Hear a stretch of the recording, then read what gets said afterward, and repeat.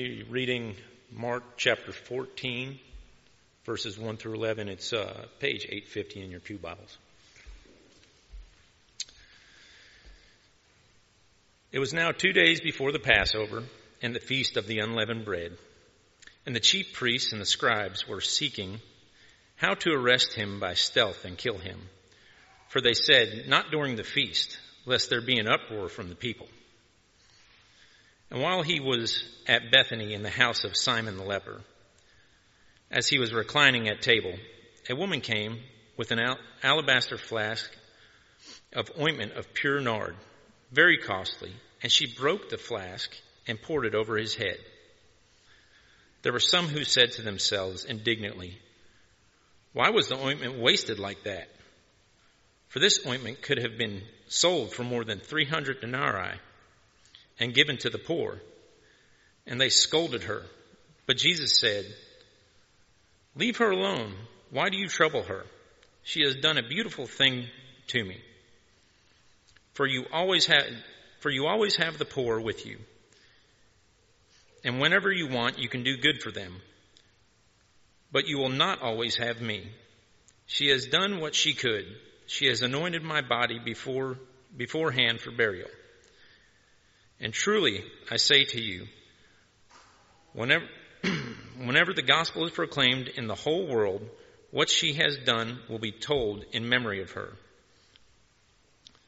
Then Judas Iscariot, who was one of the 12, went to the chief priests in order to betray him to them. And when they heard it, they were glad and promised to give him money, and he sought an opportunity to betray him. Let's pray together.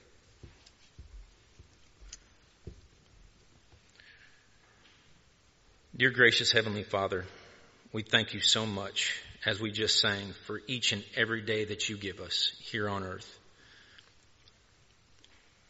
That we may seek out people to share the gospel with, Father. Father, we thank you for Christ and what he has done for us, how he died on the cross for our sins, Father. Father, we thank you for our church body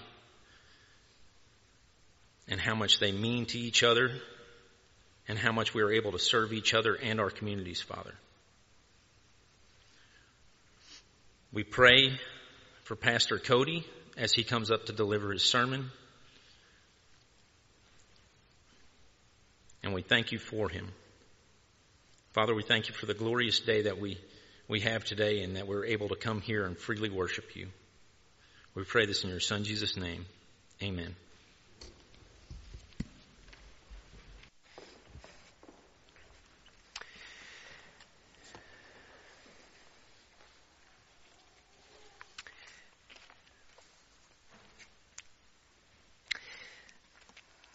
If you've ever studied photography or just ever observed a picture that you thought that picture is really beautiful,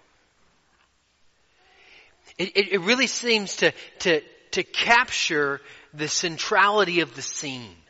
When I look at the picture, my eye is just drawn to the center of the picture. And if you sort of back away from the picture and you think about how someone actually took the picture or created the painting, you realize that a lot of the reason why your eye is drawn is due to the light in contrast with the dark.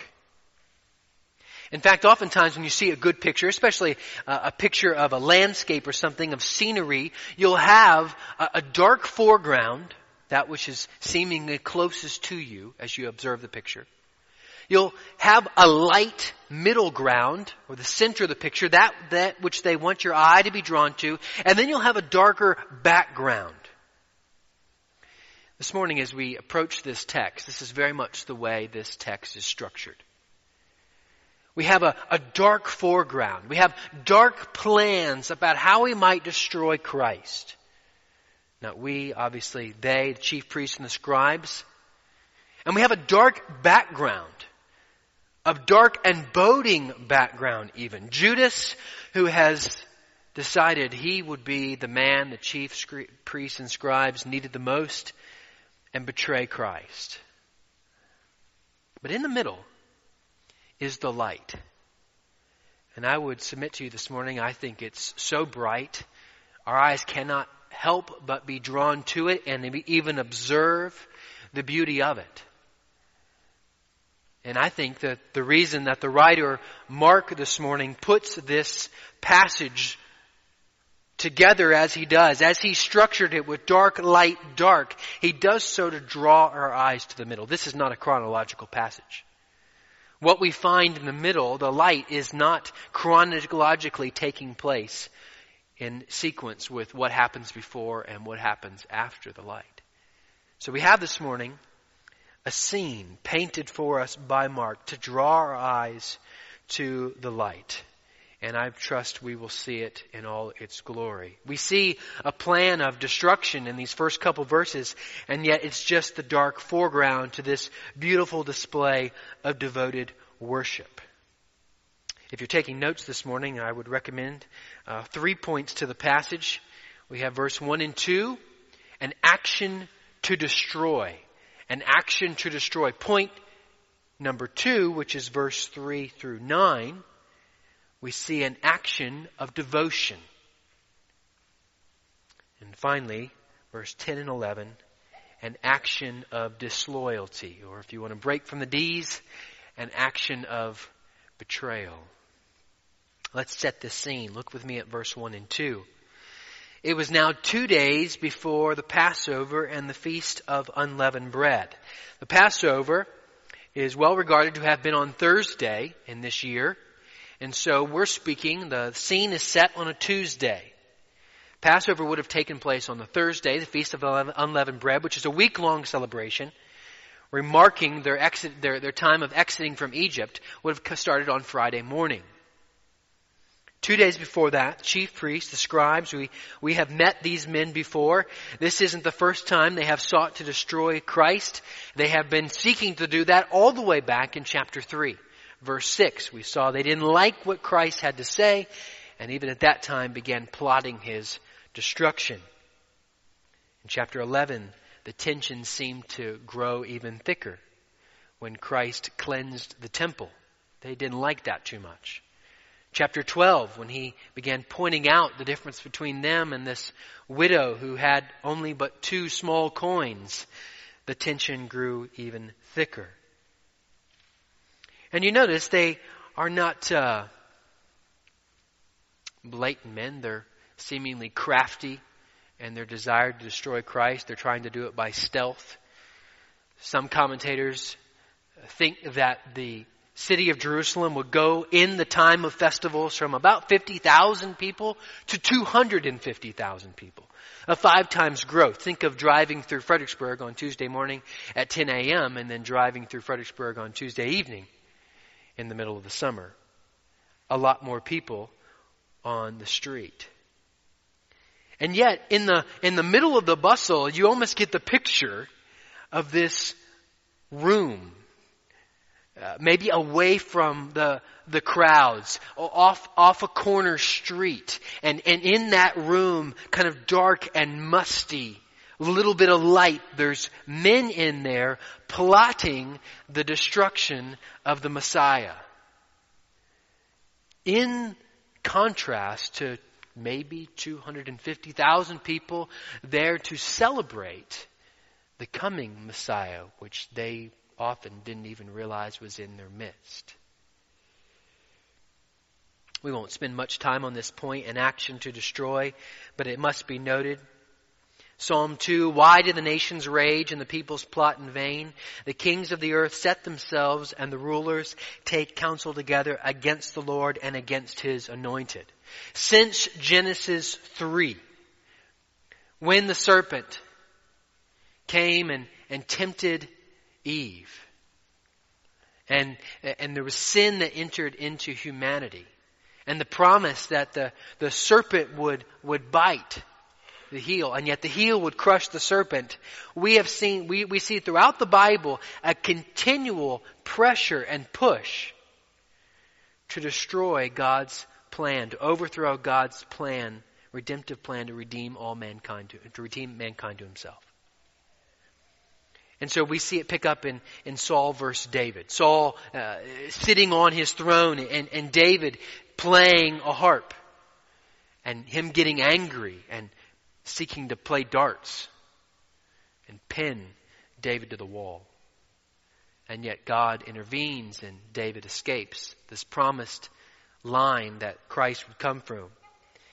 We could fast forward all the way to the book of Esther, where Haman seeks to destroy all the Jews. And God intervenes with just a person in just the right place at just the right time. Or we could go to Matthew 2 and see where Herod seeks to kill all the firstborn when he hears of this Christ child that is to come. And yet God intervenes and his redemptive plan carries on. Here in a few weeks we'll find the pinnacle of what seems to be the enemy's win, the cross. Finally we have God's redemptive plan crushed out. And yet that day that seems most crushing to God's redemptive plan is actually the day of great defeat for the enemy. Psalm 33 verse 10. The Lord brings the counsel of the nations to nothing. He frustrates the plans of the people. Brothers and sisters, let this passage be an anchor to your soul this morning, if for nothing else, to know that God's way, God's plans, God's good way and perfect plans cannot be thwarted by anyone. At all, period. There is no human power that has ever been or ever will be that can thwart the perfect plans of God. And you can know as a believer in Jesus Christ that that plan is perfect and it is good for you. And it cannot be changed. His good plan for you cannot be changed to a bad plan for you. And yet we see here men that often try to thwart God's perfect plan, but they cannot. Now, if you're a grandfather, or anyone who has spent a decent amount of time telling a story, you know that the best way to keep someone engaged in the story is to set the hook with a cliffhanger. Kind of leave a scene in what seems to be the middle and jump elsewhere. And that's exactly what happens here. We have a cliffhanger here. We have this backroom council of darkness, and it seems as if there's this cut in the scene, and we move. And we move to not a council of moral or attitude of darkness. We move to actually what probably was a dark night. Let's look at point number 2, an action of devotion. We're now 2 miles away from this scene of destruction. And we're walking along a road in a little town called Bethany. And dusk is falling. And like any good American, as you walk along, you're kind of looking into the windows. Not snooping, but observing what is going on. And you note a party. What seems to be a dinner party. And as you kind of pass by, you hear the joyful sounds, the murmurs of laughter and of kind words to one another. And you observe that it's a small group, probably close friends, a warm candlelight, intimacy. You observe it's the house of Simon the leper, who was probably the leper, but no more, because this man, we can assume, has healed him. Whoever this man is. And as you're looking in the window and you're seeing this intimate group, 14, 15, 16 people maybe a few more. You see a woman in the corner, not really engaged around the table, but gazing and looking upon one man who's on an elbow probably eating. And this woman, all of a sudden, moves from the corner and taking what is a small vial, breaks it. And all of a sudden, as you as a passerby are observing what is happening, you get hit with this aroma. And you're struck by the thought of what happened. What is that smell? This is in somewhat This is some way the scene of what is taking place here in verse 3. We know that this person, this woman that is in the corner from John 12 is Mary, the sister of Lazarus. And we would know that she has spent much of her time the last few years gazing upon Christ, sitting at his knee learning of him, in even contrast to her sister, Martha. But what we need to recognize is that Mark doesn't mention who this woman is by name, and he does that for a purpose, because it's really not important for us to know who it is, if it's Mary or not. What's important for us to know is what she did and to whom she did it to.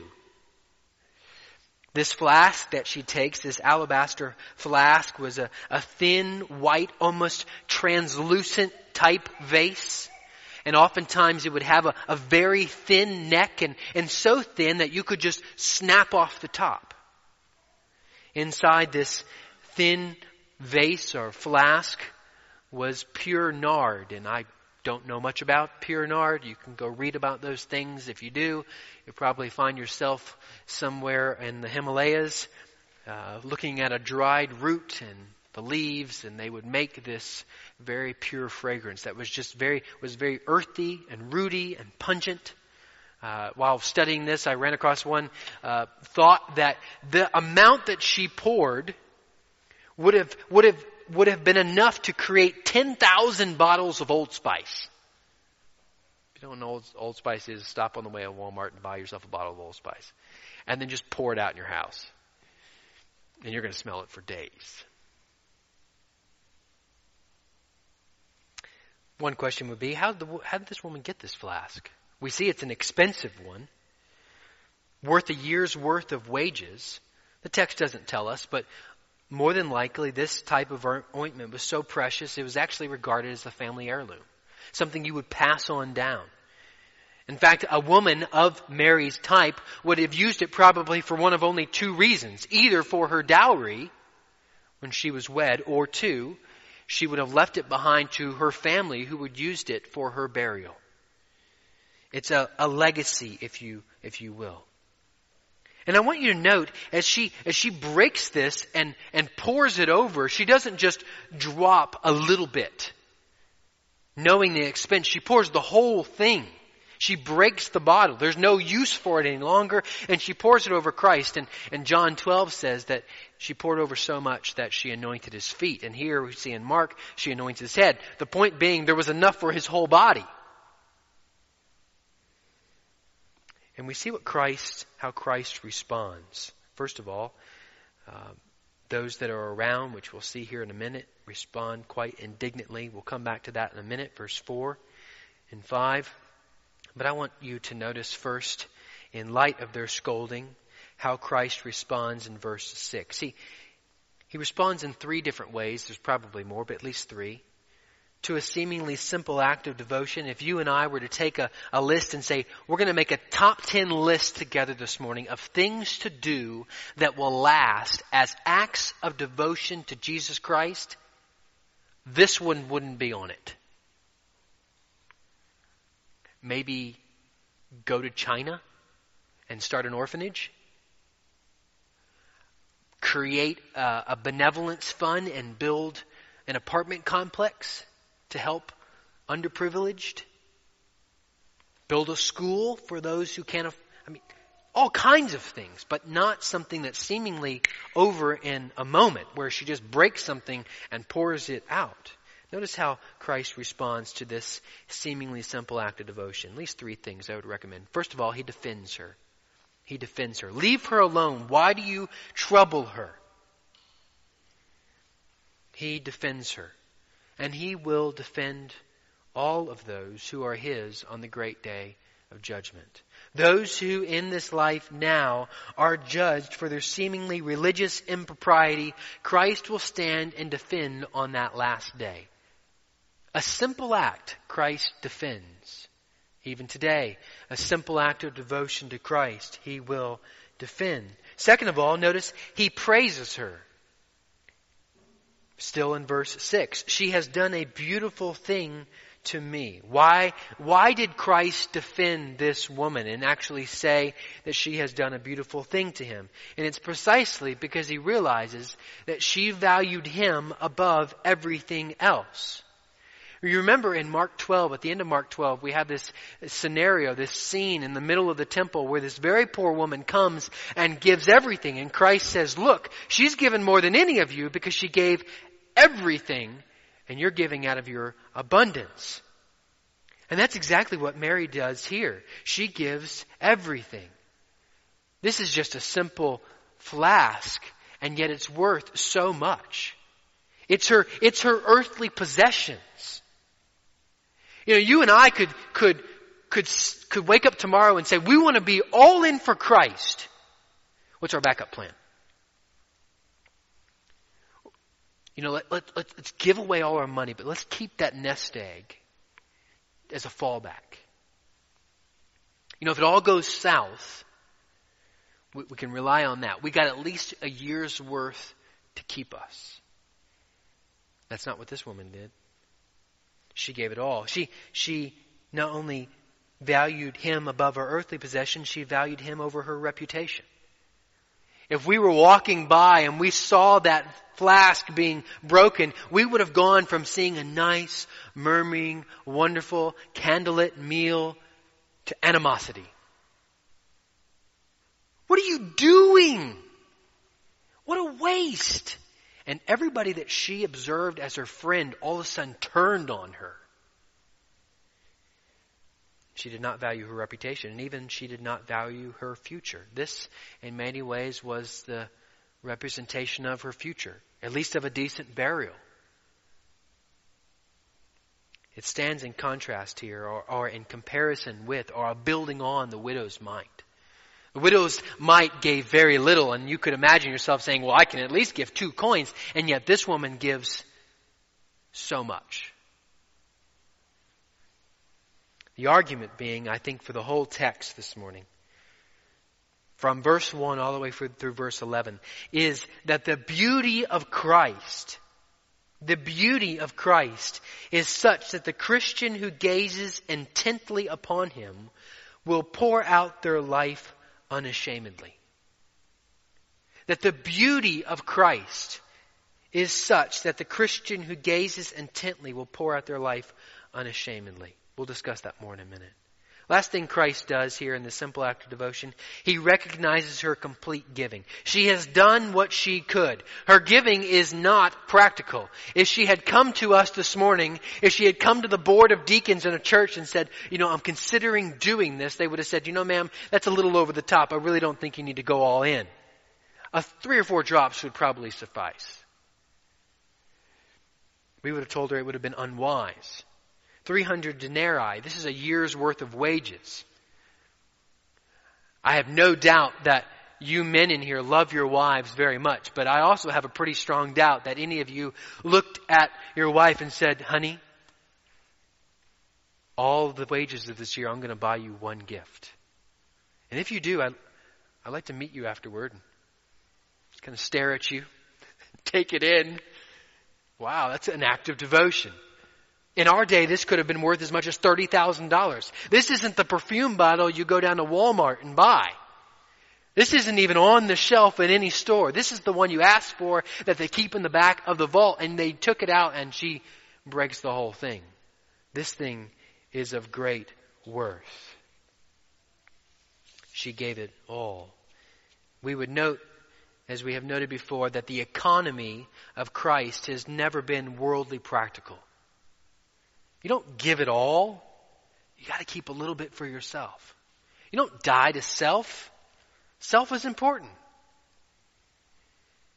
The economy of Christ doesn't make sense to the world that is around us.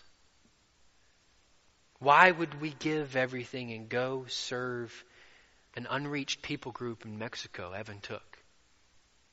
Why would you give up heavy 6-figure salary potential at Underwood to go create technology to get the gospel to groups that you can't go into physically? It doesn't make any sense. The economy of Christ has never been worldly practical. Notice the indignant response of the disciples. We know from John 12 as well that this was Judas, but he wasn't the only one. He probably chimed up first. Everybody else jumped in. This word indignantly, it's a sense of scorn, almost as if you're snorting that. I can't believe this woman. And yet there's this hypocrisy in the middle of it. They roll out in a lame excuse. We should have sold this for the poor. We know that Judas wanted it not for the poor, but for himself. He's the one who took care of the money bag. He's the one who pilfered the money bag. He's the one who had his hand in the money bag.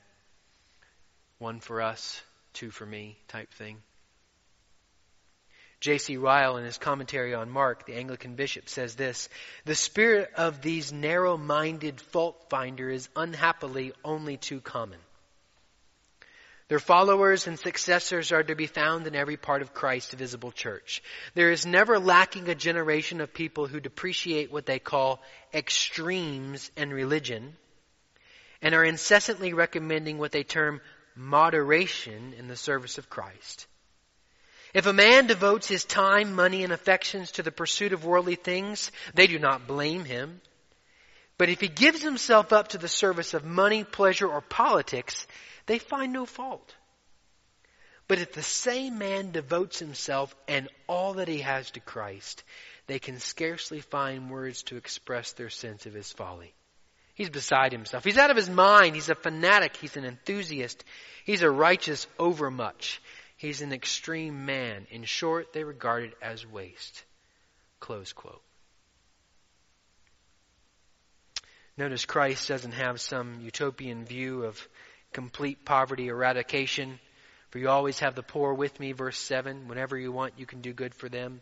As if sometime there's going to be poverty that's gone. No, he's simply saying, she's giving to the poor. And we say, she's giving to Christ. Yes, she's giving to the poor. Remember 2 Corinthians. "He who was rich became poor for us." In actuality, what she is doing is very much giving to the poor, exemplified in Christ. We know that Psalm 41 verse 1 says, "Blessed is he is the one who considers the poor." In fact, we know that Scripture teaches that we're going to always have the poor and that the heart of the Father is for the poor, and therefore the heart of the church will always be for the poor. The church is the one in many ways who started things like hospitals and helping the poor. And we continue that on today. And Mary here is doing that as well, giving to the poor. "She has done what she could. She has anointed my body beforehand for burial. And truly I say to you, wherever the gospel is proclaimed in the whole world, what she has done will be told in memory of her." And that's happening this morning. 2,000 years or so after she has done this, her faithful act of devotion continues to be told as an example. In fact, the inclusion of this story in the Gospels is testimony to the prediction of Christ coming true, that this will be in the story of the Gospel. I don't know if Mary knew that Christ was 2 days from his death, 3 days from his death at this point. I don't know. Commentators disagree. Some think she probably didn't know what she was doing. Some say that she probably did. I tend to think she probably might have known what she was doing. She's the one sitting at the knee. She's the one who seems to be listening a little more than everybody else does. Who knows? But what we do know is that the burial of Christ is impending. And I want you to know that Christ is not speaking of his burial in some cold, heartless light, as if this is the end of it all, doom and gloom. No, he's actually noting it in a positive light. Christ has spoken of his death repeatedly. And yet it's always been almost exclusively in the light of also the glorious resurrection. Chapter 8 verse 31. Chapter 9 verse 31. Chapter 10 verse 33. Christ pronounces his coming death, but he also says, and 3 days later, I will rise again. In fact, we know that the burial is glorious because it falls in the shadow of the glory of the resurrection. Well, we have an act of destruction. We have an act of devotion. And now we have an act of disloyalty or an act of deceit or an act of betrayal. Verse 10 and 11. Judas, this man who was desired by Christ in Mark 3. Judas, this man who, according to Psalm 41, verse 9, was close friends with Jesus. Even my close friend in whom I trusted, who ate my bread, has lifted up his heel against me. Judas, a man who was called to preach in Mark 3, who was trusted in Psalm 41, who blended in so well with the 12 that at the table, Lord's Supper, when Christ said, one of you is going to betray me, Judas wasn't looked at. They didn't know who it was. Only Christ did. He hid his hypocrisy so well, no one looked to him. Somehow he was getting away from dipping into the money bag. And he goes to the chief priests in order to betray him to them. His love of money, again in stark contrast to some of the passages we studied in Mark. The rich young ruler, Mark 12. His love of money drives him, and he bargains for 30 pieces of silver. Exodus 21 tells us that's the price of a slave that was gored by an ox. A little bit of money. And he bargained to destroy, to be disloyal to Christ. There's still Judases around. It seems as if almost every day you can read on the news another pastor that gets exposed for their hypocritical sin, their hidden sin that no one knew about. They looked so good. And yet their exploitation of the sheep for their gain, whether it's financial or sexual or power, comes out after years of doing this in the dark. All of us have probably known people that maybe have even sat in the pew with us, and then we wake up one morning and we say, he did what? Only you know really what your thoughts are about Jesus Christ this morning. You came to church. You're hearing me preach about Jesus. But only you really know what you're thinking about Jesus. We can all put on the duds. We can all walk. We can all sing. But we can also all be really good actors like Judas. Let's wrap this up. Where does this passage leave us this morning? I thought about this week. Who do I most imitate this week in this passage? Am I the chief priests and scribes? Am I Judas? Am I Mary? I don't know. I see a little bit of all of it. Some weeks I see more of Judas and I wish more for Mary. Some weeks I'm grateful for more of Mary, and yet I still see a tinge of this. What about you? You walked in here this morning, you know what's happened this week. There's people that know what you did this week, and there's people who didn't. There's people who don't even know what you thought this week. But I want us to just pause before you try to figure out who you really are, and I want to ask the question, what's the connecting point between all three of the characters? And that is Jesus. He's the connecting linchpin between all of this. He's the King that we behold. Behold your God. Behold your King Jesus sitting on a throne. But that's not what we see here. We continue to see the radicalness of the gospel. King Jesus associating with traitors and thieves and lepers. Jesus, friend of sinners, loved us when we did not love Him, loved us when we were dead, loved us when we were little devils. And He came. And He came and He walked among us.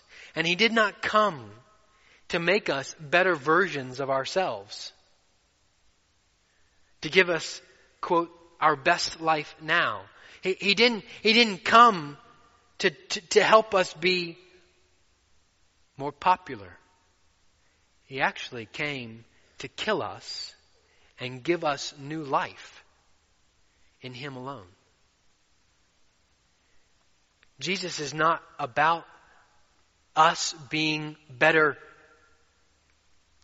me's. He didn't come to just make me better. If he came to make me better, it's a failed course. Because I can go today and find many things that will make me a better person today, but will kill me for eternity. No, Christ has come. He loves us enough to call us not to be better me's, but to die to ourselves and be not interested in myself and what Jesus can do for me, but to be interested in Him and how we might live in order that He might be made much of. What about you this morning? Consider Christ. We're going to be called here in a few minutes at the table to examine ourselves. Let's do that now. Let's examine ourselves this morning. Are you in Christ? Has He saved you? Has there been a rebirth that has been accompanied by a new desire? A new ability to follow Christ? Are you following Christ? Is it a wholehearted following? Is it a reckless, even need be, following of Christ? See, we really have this morning the tale of two very different people. Both of which have testimonies that have survived almost 2,000 years. One's a tale of devoted worship, simple devoted worship. The other one is the tale of hypocrisy and betrayal and deceit. He's not asking for much. He's just asking for all of you. And when He asks for all of you, He doesn't ask you to go do everything. He just asks you to be faithful in where He's at, where you're at. When's the last time your devotion to Christ cost you something? Cost you a job? Cost you a friend? Cost you time? Cost you money? Brothers and sisters, let's do what we can. Simply, faithfully. It doesn't have to be earth-shattering. Let Him take care of that. It may not be much in the eyes of man, but let's do what we can for Christ. It may even be despised in the eyes of man. But what does Christ think about it? We've argued this morning from the text that the beauty of Christ is such that the Christian who gazes intently will pour out their life unashamedly. So how are you doing at sitting at the knee of Jesus and just gazing upon His goodness towards you at the cross? How are you doing just opening the Bible very simply and saying, wow, me a sinner, now a saint? He is altogether lovely. What happens when a Christian gazes at the beauty of Christ intently? They pour out their life unashamedly. And you know what? That pouring out looks very much like getting doused by 10,000 bottles of Old Spice. Because when you walk out of the building, 2 Corinthians 2:15 and 17, for we are the aroma of Christ to God among those who are being saved and among those who are perishing. To one a fragrance from death to death, the other a fragrance from life to life. Brothers and sisters, that's what we're called to be. Simple, faithful, devoted followers of Jesus Christ. And you can see how Christ rewarded the act of one simple woman. Let me close but with a quote. Some of you have heard of the man C.T. Studd. He was one of the 7 men of Cambridge who followed Hudson Taylor's call to China. C.T. Studd was in the late 1800s, early 1900s. He was the stud of the day. On the athletic field, in high society, he was multi-million dollar rich in our understanding of riches today, and yet he gave all of it away. Except a bunch. He kept that for his wife, whom he married 3 years after he gave it all away. And he gave that to her at their wedding and said, this is for you because I'm following Christ, and when I die, you're going to need something. He married the wrong woman. She said, no, we're giving it all away. And he gave every bit, she gave every bit of it right after him. And they served faithfully Christ in China and India and other places. And he read a poem one day, and he took that poem and he wrote this poem. Only one life, yes, only one. Soon will its fleeting hours be done. And then in that day my Lord to meet and stand before his judgment seat. Only one life will soon be past. Only what's done for Christ will last. What about you this morning? Children, if I could have your ear for a second. I remember when I was 7 years old, sitting in a church like you and watching a missionary and thinking, I want to be a missionary one day. 20-something years have passed, and I can tell you this. What you do from now to my age, you can waste a lot of your life. Or you can follow his example. You only have one life. You're not guaranteed to make it to 33 or 63 or 83. But you're guaranteed what you have right now. So will you give your life for Christ?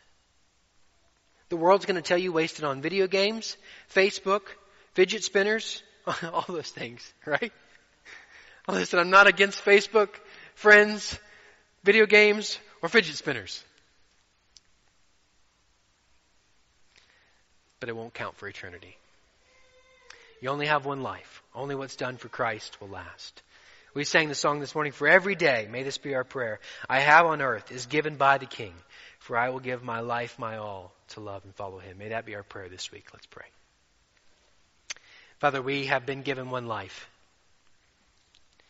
And it's going to be passed soon. And we want to be those who are faithful in just simple acts of devotion because of Christ, who didn't do a simple act. He did an eternal act to save us from our sin. We rejoice in the gospel of Jesus Christ this morning. Father, may our prayer be that which C.T. continued to write. Give me, Father, a purpose deep. In joy or sorrow, thy word to keep. Faithful and true, whate'er the strife, pleasing thee in my daily life. Only one life will soon be past. Only what's done for Christ will last. Focus on Christ. We thank you, Father, for focusing on us and loving us to save us. We pray that as we come now to the table, we might remark upon Christ until he returns, remarking with joy the gospel that has saved us. In the precious name of Jesus we pray. Amen.